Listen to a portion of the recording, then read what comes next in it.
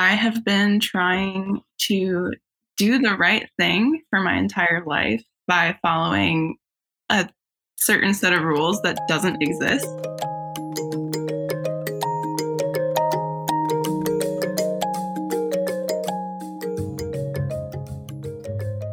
Welcome back to I'm the Villain. Today, we are going to be talking about a super millennial topic of just like figuring out what you want to do. And I feel like this is about the millennial urge to like figure out to throw away your whole life and then start over.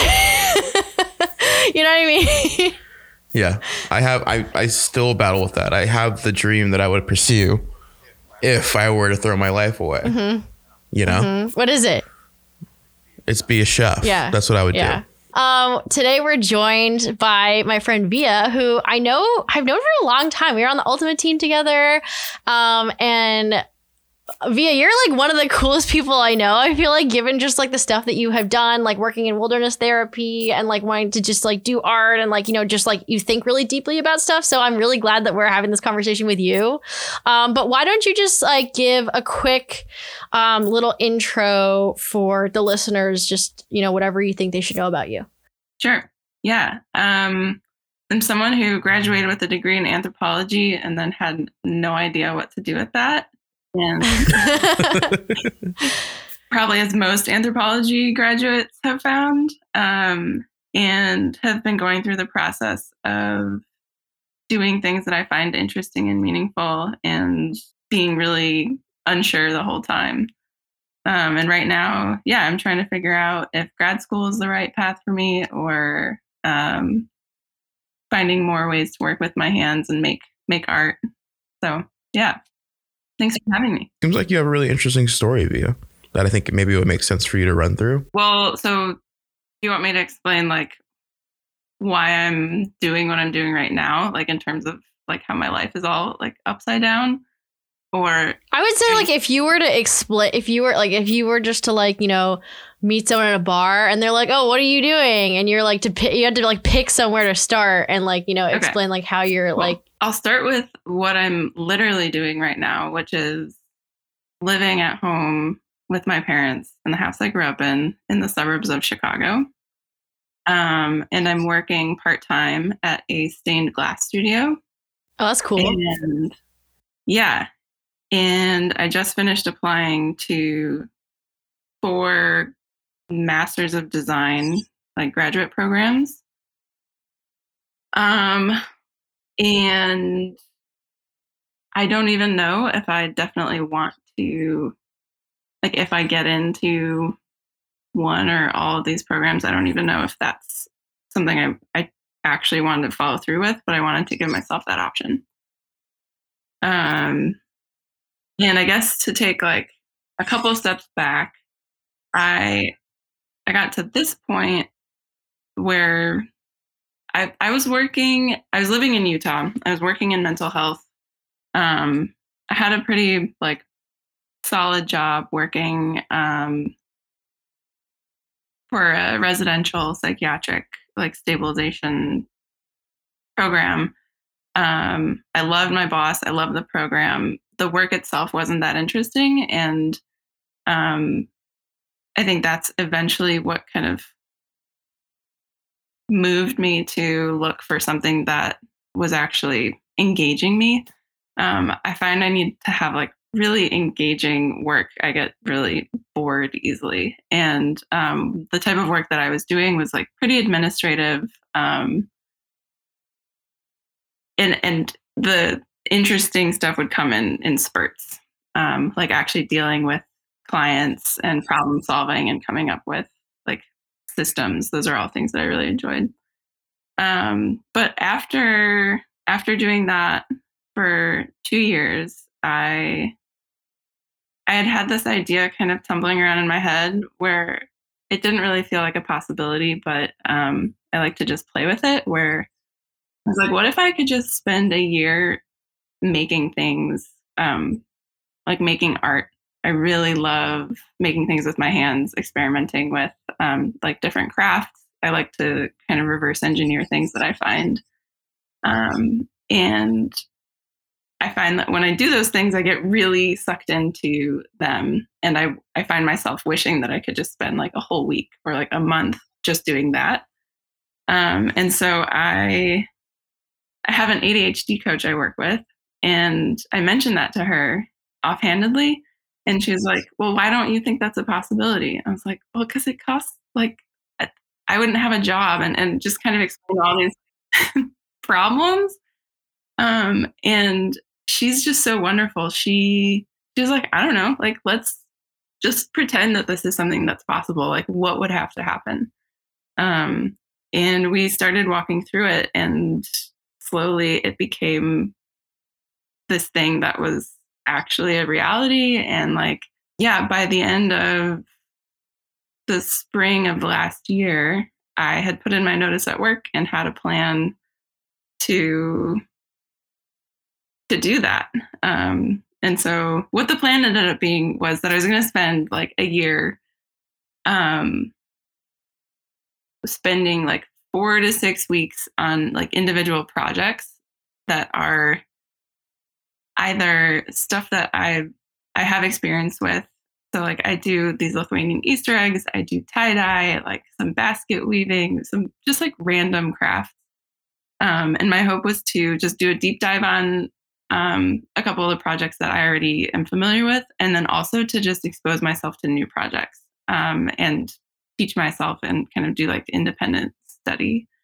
And by the end of the year, to have like a portfolio of sorts of like, hey, look, this is a year's worth of like just deep dives into making things with my hands. Before leaving Utah, I think another thing is that I was living in Salt Lake for 4.5 years at that point.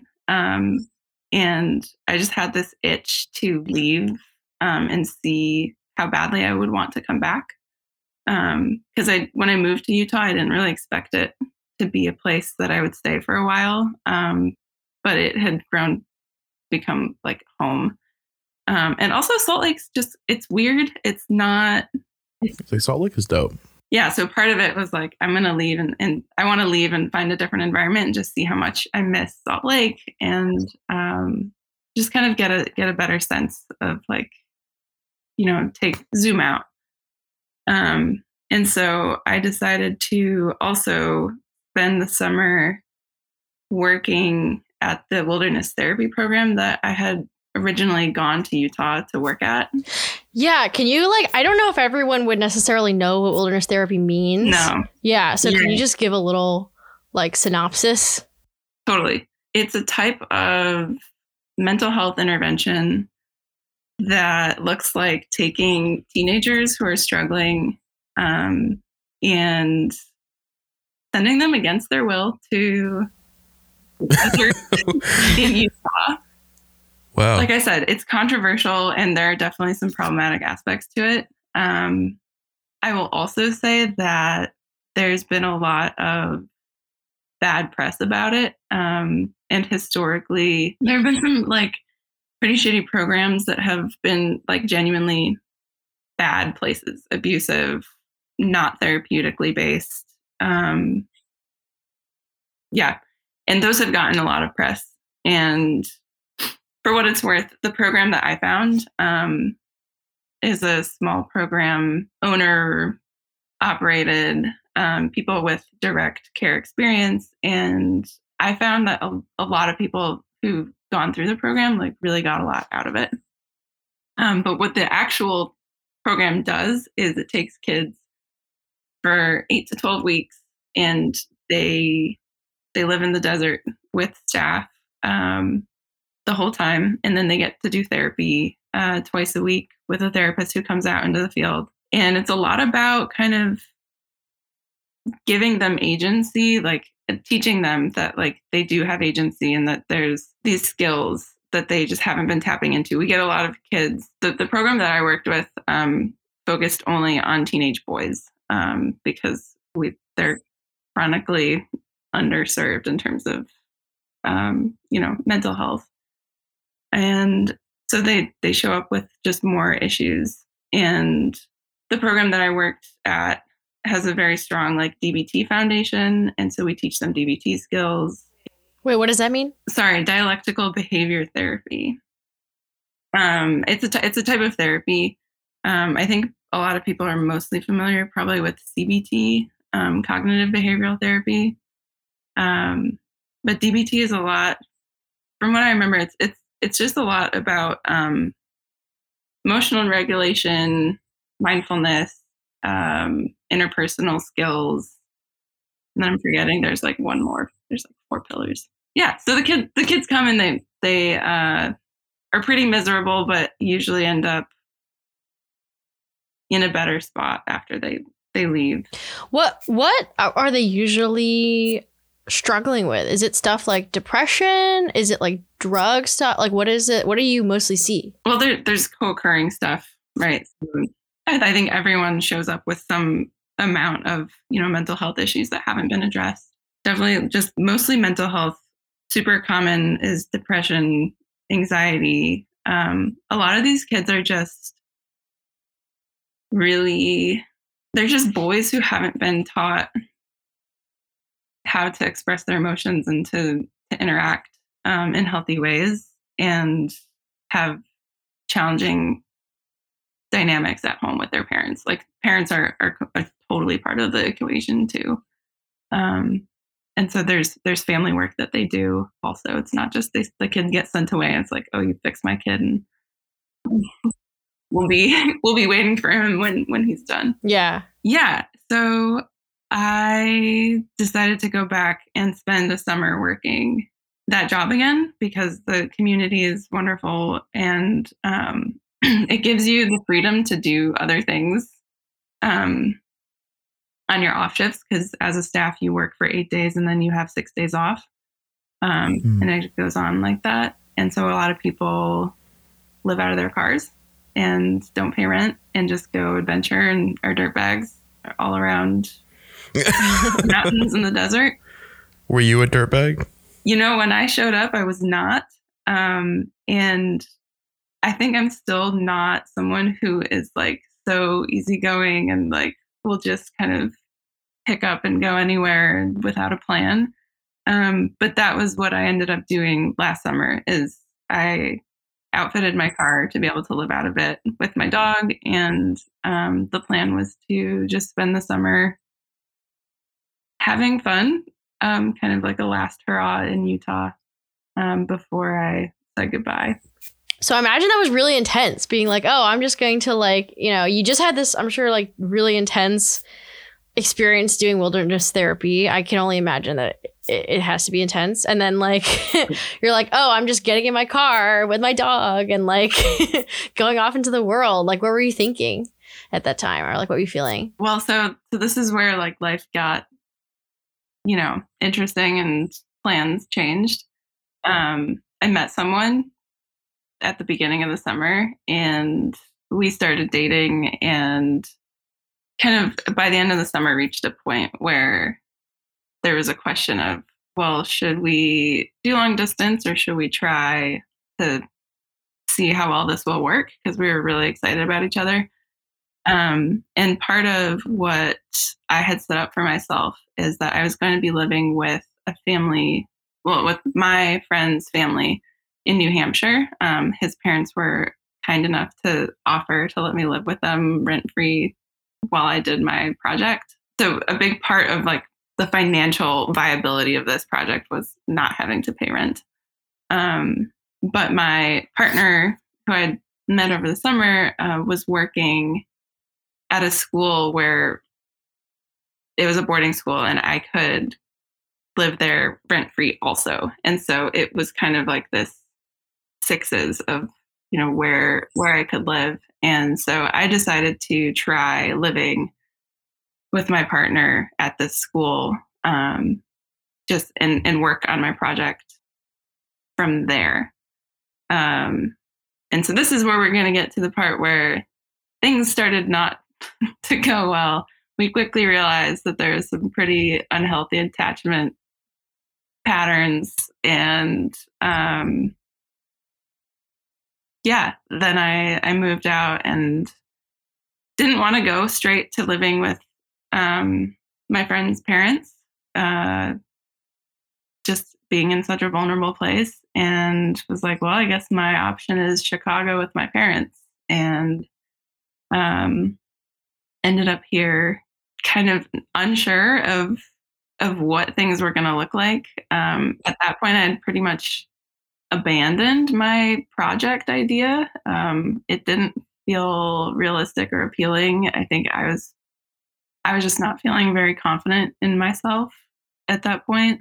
And had also been tossing around this idea of applying to grad schools as like an end goal, and realized, and so this is, I think, where the stuff about like making decisions and figuring things out and how do you decide a life path kind of started to come in, because when I had actually started working on, I had started a basket weaving project when I was living with my partner, and was just feeling really overwhelmed and unstructured. And I had anticipated that it would be difficult to be completely self-directed, but I was lacking a lot of other types of support. And when I was talking to my dad at one point, we kind of worked our way backwards. He's like, well, what do you want out of this? Like, in a couple of years, where do you want to be? And I was like, well, I kind of want to have a job. Like, that would be really nice.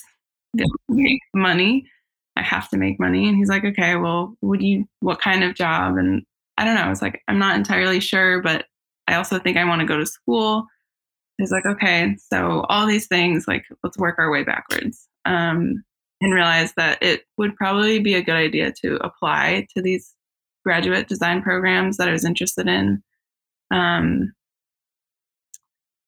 then make decisions later to see if that was the right fit for me. But it felt a little uncomfortable kind of choosing a direction and saying that, like, yeah, actually, I'm thinking about grad school and having to follow through with the process without knowing for sure that that's what I wanted to do. Yeah, that's the hard thing about grad school. It's like sometimes you feel like you have an inkling, like, oh, this is something I feel like I might want to do, but you can only go so far in that track before you have to make some pretty hard commitments. Right. Exactly. Yeah. Both like monetarily and like just like time wise. Mm-hmm. Yeah. And I'm 29 and I'm going to be 30 in May. And it just like, there's this pressure where I'm like, I don't know. The world doesn't feel like this place of like endless time and opportunity. Well, actually, it feels like there's a lot of opportunities, but I don't feel like I have time to just go and kind of slowly pick my way through things. So what kind of design programs are you applying to? Are they like, when I hear design, I think of like graphic design, but I feel like there's probably design programs that are more focused with like designing like physical items or things like that. So I actually was looking specifically at design programs that take design and apply it in a really broad sense. Because like you were saying, traditionally design is focused in like really specific disciplines. So like interior design, architecture, urban planning, graphic design, all those things. And I'm not sure that I want to focus on something so specific. But when I was researching some of these programs, there were some that kind of take design and apply it. So there's a school in New York. I didn't end up applying because I just couldn't imagine myself living in New York City. But the School of Visual Arts, they have a specific program called Design for Social Innovation. And so it's kind of this more like higher level thinking of, how can we influence our society? How can we change how we do things? Creating like creative interventions. And to be honest, like I'm still not entirely convinced that getting a degree in this is the most effective way to go about like getting this kind of experience and doing this kind of work. One of the things that I think about a lot around this conversation of like figuring out like what you're going to do is there's this, I really should have sent this beforehand, but there's this really good, like article on this blog that I follow, Wait But Why, that talks about like, okay, oh, do you know what you've heard of it or you read it? I love Wait But Why. Yeah. And do you know the article I'm talking about where he's talking about like the octopus, where you're like trying to like figure out what you want to do and you're in the process of evaluating your various like values, and like there's this process that you have to go through where you interrogate each of them, and it's like a little bit of a Scooby-Doo-esque kind of scene where you like, you know, take the mask off and you're like, oh, this wasn't my value at all, like this was just something I got from my parents and this is just something I got from my teachers, or like, I didn't necessarily derive this for myself, like I need to go through this process of figuring out like what I actually think is like important to prioritize in terms of how I make my decisions. You know what I'm talking about? Yeah, I actually haven't seen that one, so it sounds like I should check it out. But yeah, I can send it to you after this. It's really good. It's very long, obviously, but because all of his posts are like insanely long. But I feel like that's such a good like his whole analogy for like, you know, how to go through this process, I feel like is a really good one in terms of being like, oh yeah, like, you know, maybe I am just receiving a lot of these values from my environment in ways that I didn't necessarily interrogate. And I like, you know, maybe if I thought a little bit more about it, I wouldn't agree with it, you know, and it's so hard to parse that out. Right. And you like go through that process. Yeah. And honestly, applying to grad school, you know, whether or not I actually go through with pursuing a degree, you know, the process of actually writing a personal statement and coming up with a portfolio, you know, it forces you to, I was just talking to my friend last night about this. It was like a forced journal prompt that you think really, really, really hard about. Right. And, but yeah, it got me to really distill a lot of my own values. And I actually learned some things about myself and was able to kind of trace an arc in my life that I hadn't really identified like super strongly before. Mm. What did you learn? I learned that I have been trying to do the right thing for my entire life by following a certain set of rules that doesn't exist. And and that I've been resisting following my actual talents and passions. I've been keeping these things on the side as like, well, that's just something that's kind of fun. And then there's this other side of me that needs to make really practical and risk-free decisions. I feel like you're really a great example of like the classic millennial problem of like square peg, round hole, like square peg being, you know, like society's path for you and round hole being like what actually brings you joy. Mm-hmm. But there's something in you that is resonating, I think, a little more, because I think most people are just like, all right, well, you know, we're going to do this 9 to 5 and then just be a little sad about it. Right. Mm-hmm. Yeah. But that doesn't seem like you, it doesn't seem like an option for you.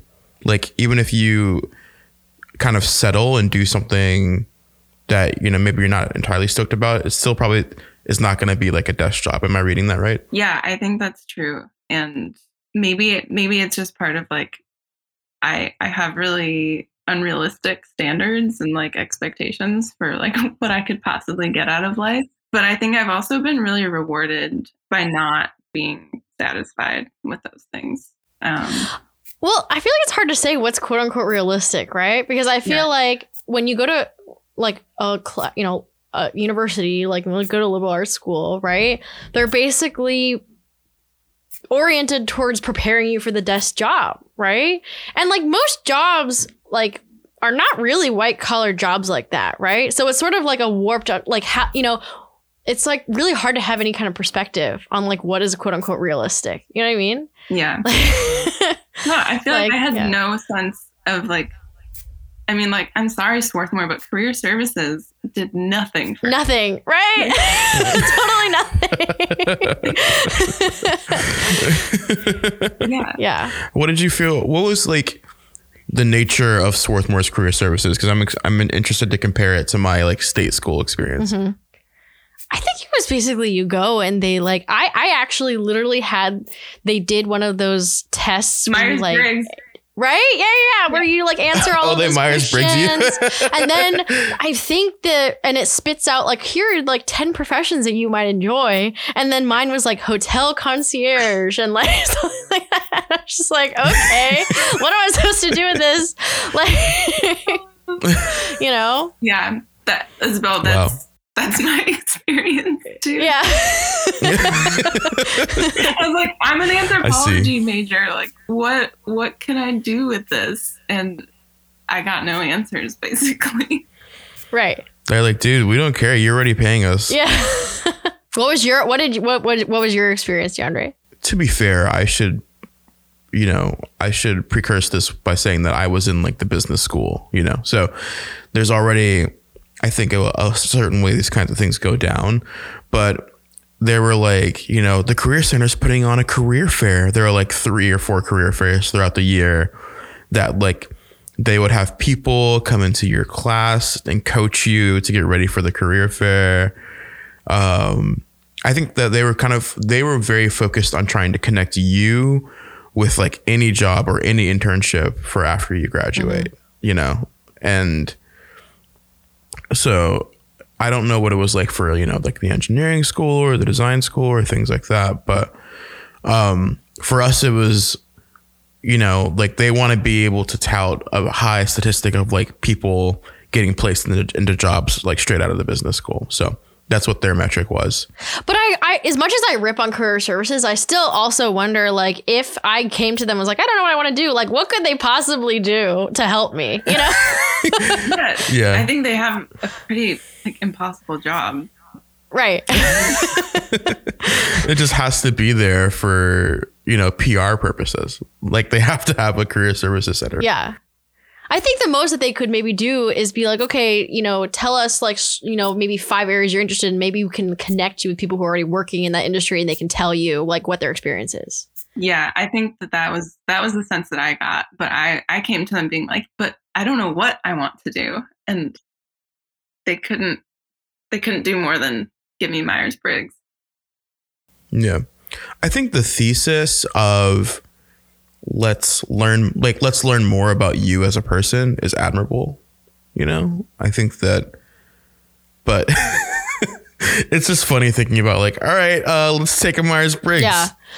I mean, I wonder how much, like when most people make these decisions, it's like how much of it is a function of like what you yourself is good at, how much like positive impact you want to make in the world, and like because I live in this, house that's adjacent to this group house of 6 Swatties who just graduated, and all of them are going through this process of being like, I don't know what I want to do. And it's just like, it's totally impossible, because I feel like at this point in my career, I'm just so jaded of being like, yeah, like I know you want to do something that's like really effective and work at social impact and like blah, blah, blah. But I've had so many people who had bad experience with nonprofits. I had so many friends, right, who have like had those exact same aspirations. And like, I still don't really know what is the right answer to give those people, I think it's hard. I think that they might just need to learn themselves, And I think, so part of what I ended up like writing about in my personal statement was this idea of like, I grew up Catholic, and there's this like super like strong, individualistic kind of drive to make the world a better place, and like your responsibility, and kind of this charity model of engaging with the world. And I traced kind of, my life. And when I applied to Swarthmore, I saw that they had a peace and conflict studies department. And I was like, all right, that's objectively like a good thing to study, right? Like that's the right thing. Like how could I study that and not be helpful? And so, that was my goal going in to Swarthmore. And then once I was at Swarthmore, I had got all these like super ambitious savior complex ideas of studying international development and gender. And I studied abroad in Uganda. And after coming back from Uganda, I was like, holy shit, this this is not like my role. This is way bigger than me. It really put me in my place. And I kind of took a step back and actually kind of did a total 180 and was like, all right, so my anthropology focus is going to be figuring out why people want to help. Like that was, I just totally went inward and decided to study people's motivations to do good through the lens of like gift giving and reciprocity and like this feeling of obligation.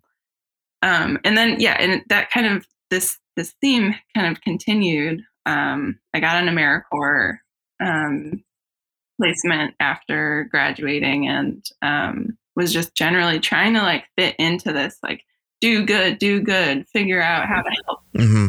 And it just wasn't working. Like I wasn't happy. I wasn't finding meaningful work. And very recently when I was talking to a friend about this application process and just generally, I was like, how the hell are you supposed to make a difference? Like, what is the right thing to do? And she's like, I think ultimately it's about finding what your skills are and what your passions are, and then applying those in a productive way, because there is no one problem and no one like solution. Yeah, it's about finding what role you play the best. Yeah. And so my minor was nonprofit studies in school, and I'm actually quite grateful for the program because I think it was pretty like, it was pretty good about taking this bunch of kids that was like doing this minor because they want to save the world and being like, all right, dude, like we're going to spend a whole year just learning about all of the ways that the nonprofit sector is completely fucked. And they're like, if you take anything from this course, it should be to not start your own nonprofit. like they're like, please, I'm begging you not to do that. But there is this like, there's like this kind of cloud of like, I want to help or I want to do good. And I think it's easy to kind of get lost in that sauce. And, sometimes the best thing you can do is like, just make a lot of money in the private sector and donate it to someone else. Like it's not all, it's not a one size fits all. I feel like all of us have this, like not all of us, but like, so many people I know have this like, oh yeah, I need to do something good. But like, there's this like this whole notion of like following your passion. There's this like Cal Newport book.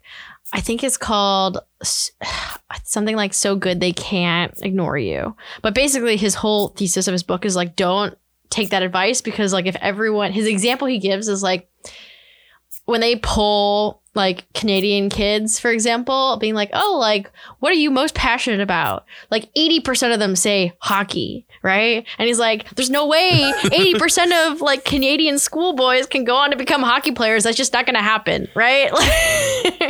Statistically impossible. Yes, totally. Also, that's hilarious. I know. By the way. They're like, yeah, I just fucking love hockey, man. I mean, yeah, like that's what Canadian boys. We're all like. just a product of environment. But like, it is so perfect, and like we're just surrounded by this immediate environment that's telling you, okay, there's 101 like massively catastrophic problems that we're gonna have to deal with in our lifetimes, right? And you just sit there and you're like, oh my God, like I'm in a constant state of like emergency. Like I need to do something about it. But then it's just sort of like, we've all been sitting in this pandemic, at homes in this pandemic being like, shit, like how are we supposed to solve this problem? Like, how are we supposed to do anything about any of this? And so many people I know who are trying to do things about it, any niche you pick, like, because it's so interrelated, you're like, oh, like I had this one friend who was like trying to save the oceans because like she really cared about like coral bleaching and like acidification and all that. And like so many of the regulations that they propose, are just like they only get like 1/10 of it. And like at the end of the day, she ended up leaving that space because she's just like, this is just so depressing because it all just comes down to climate change and we can't just like as an organization fix climate change. So like, what are we doing here? There's this there's this course that I'm taking right now called Mortal, and it's this it's created by Caitlin Doughty, who's this founder of the death positive movement, and she's like a really influential person in this space. And Is she the YouTuber? Yeah, she's like a YouTube channel. She has a podcast. She has 3 books. Yeah. She's got like every channel. She's got something. And she does it with this other woman, Alua Arthur, and both of them have this notion of like part of reconciling with your own mortality is coming up with like, okay, what am I going to do that's going to give my life meaning? And they have this notion of like your hero's work of like once you started conceiving of your life is like, okay, you're the hero of this story. Like, what's the story going to be about? What are you going to, at the end of your life, like, what are you going to say? Like, this is what this person did, and I feel like, a lot of their advice on reconciling with your mortality is like figuring out, everyone is at various stages of figuring out the answer to that question, not to make it 10 times higher stakes than it already was. Yeah, for real. But it's true. Sick. Like for me, I literally randomly kind of the reason I'm working in death care is because I was randomly at an alumni game for our Frisbee team, and my friend Jobo was like, "Hey, my uncle just died, and we need to get a casket. And we couldn't find an affordable casket. Like, you should go fix this problem." And I'm like, "Okay." And so that's what I'm doing now, like for the rest of my life. Sick. Yeah, That's really cool. So. but it is literally just random. It's not like I went through any sort of like, involved process where I'm like, okay, what's going to be like the cost benefit analysis of like, what's going to be the most effective thing. I was just literally just like, oh, okay, I guess I'll do that. So how do you feel like you obviously have this kind of interest in solving problems and right with human-centered design, but I feel like what I struggle with is committing to like one thing and being okay with like because the more deeply you dive into it, the more effective you can become. But then there's all this sunk cost. So like how do you deal with that? I was like, okay, yeah, now I'm a death doula. Like that's what I'm interested in. We had Deandra's friend Shrey on to talk about effective altruism and like the effective altruist community. Are you familiar with it, Via? I am just kind of vaguely familiar. I read some stuff on Reddit about it. Yeah. They're basically just like hyper utilitarians. Yeah. Like, how do you do the most good as possible with like your dollar, with your hour, with your whatever, right? And one of and like they have this extremely almost like cold rationalist approach to it, right? Mm-hmm. And I really like it. Like it really resonates with me. Yeah. And one of the things that they, talk about is just, yes, what are you best at? And also like, what problems need solving the most. But I think there's like this sort of sweet spot of thinking about like what problems are they like, for example, GiveWell is like this organization that like, tells you what charities to donate to, right? And one of their metrics in terms of this like whole utilitarian formula is like what projects are doing good work but are under focused on, right? So like some of the charities they recommend are not just like, the ones that are giving you the best bang for your buck, but like could use the marginal dollar more than a huge organization like Red Cross or something. Interesting. Right? Yeah. And so that logic was sort of resonated with me in terms of thinking about death care, because there's not a lot of young people innovating in death care. Like death care is like yet another industry filled with like old white men who run these funeral homes and who control the industry. Right. And I do feel as if there's like way more important problems than death care, like climate change and stuff like that. But I do feel like there's also quite a lot of people who know that that's the case and are working on trying to solve that problem, Yeah. And so to me, it felt like one of those things where there's also like the study that I read that talks about like, if you're really smart, right, is it better for you to like go to Harvard, or is it better for you and like be sort of like either like, middling part of the pond, or is it better to be sort of like big fish in a small pond and go to like a state school or something? You know what I mean? And I believe the findings of the study is that the people who like sort of like performed best or whatever were the people who actually decided to go to the state school instead of like going to Harvard. Hell yeah, brother. You know? You know?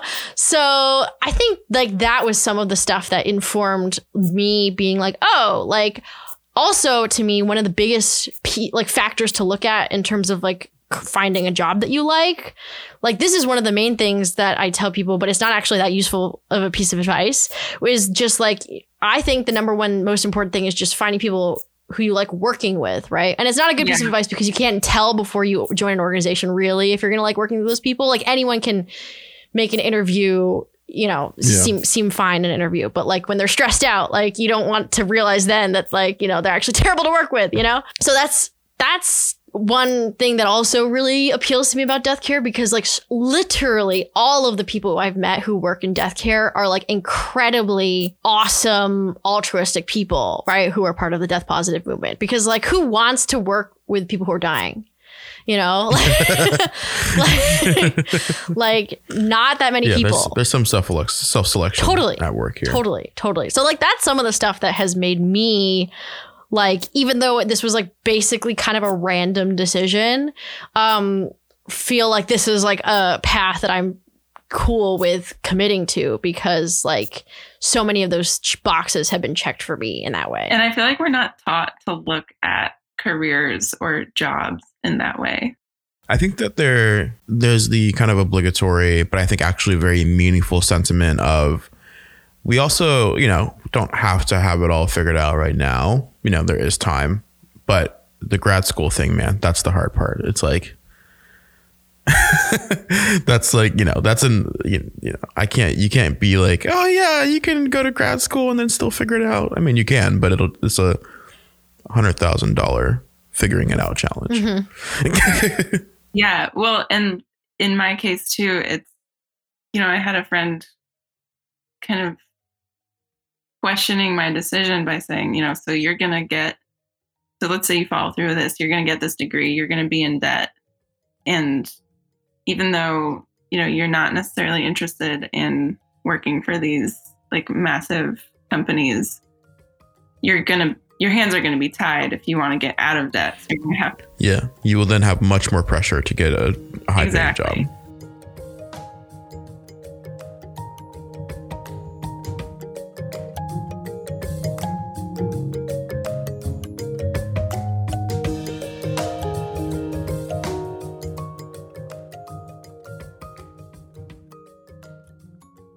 Via, thank you so much for sitting down with us and, you know, getting a little vulnerable and sharing your path of still figuring shit out as we like move along. So this is completely irrelevant from our topic of conversation. So do you have a lot of like Chicago hometown pride? No, not at all. My family's embarrassed by that, actually. Like they have a lot of pride and you're like, I don't really care about this city. I'm just like, for my whole life, I think I've been telling them how much I can't wait to leave. So I was going to ask you if you have any favorite regional foods. Well, like Midwestern Chicago-y there foods. is the Portillo's chocolate cake. I don't know. Interesting. I've never heard that one. Oh yeah. I know of the Portillo's Italian beefs, but I don't know about the chocolate cake. I had a friend in Salt Lake who had, I think her parents like literally sent her slices of it. Wow. And I was excited to have some too. In Salt Lake too. Yeah. Portillo's chocolate cake. Okay. Wow. Like I was like expecting something like kind of generic, like deep dish or like, I don't know, something like that. But that's something that I did not know about. That's a real insider tip. That's an insider tip. Next time we go to Chicago, DeAndre, we got to go. Yeah. Get a beef and a cake. Yeah. Okay. Well, once again, thank you so much. This is your time. Do you have anything that you want to plug? Oh God. No, I've actually been off of social media for a really long time now. God willing, all of us gonna get there. Just like yeah. The plug is to get off social media. Your social media. Well, actually, this is a whole other conversation. But I I've been off, and since I've been living at home, I'm like, shit, I actually am not engaged with people as much as I want to be. And so I'm probably going to reactivate my like social media account just so I can connect with people. Then you actually have the need to literally like fulfill your social like interactions with people. And that's what I don't have community. And I've just noticed how much I actually miss it.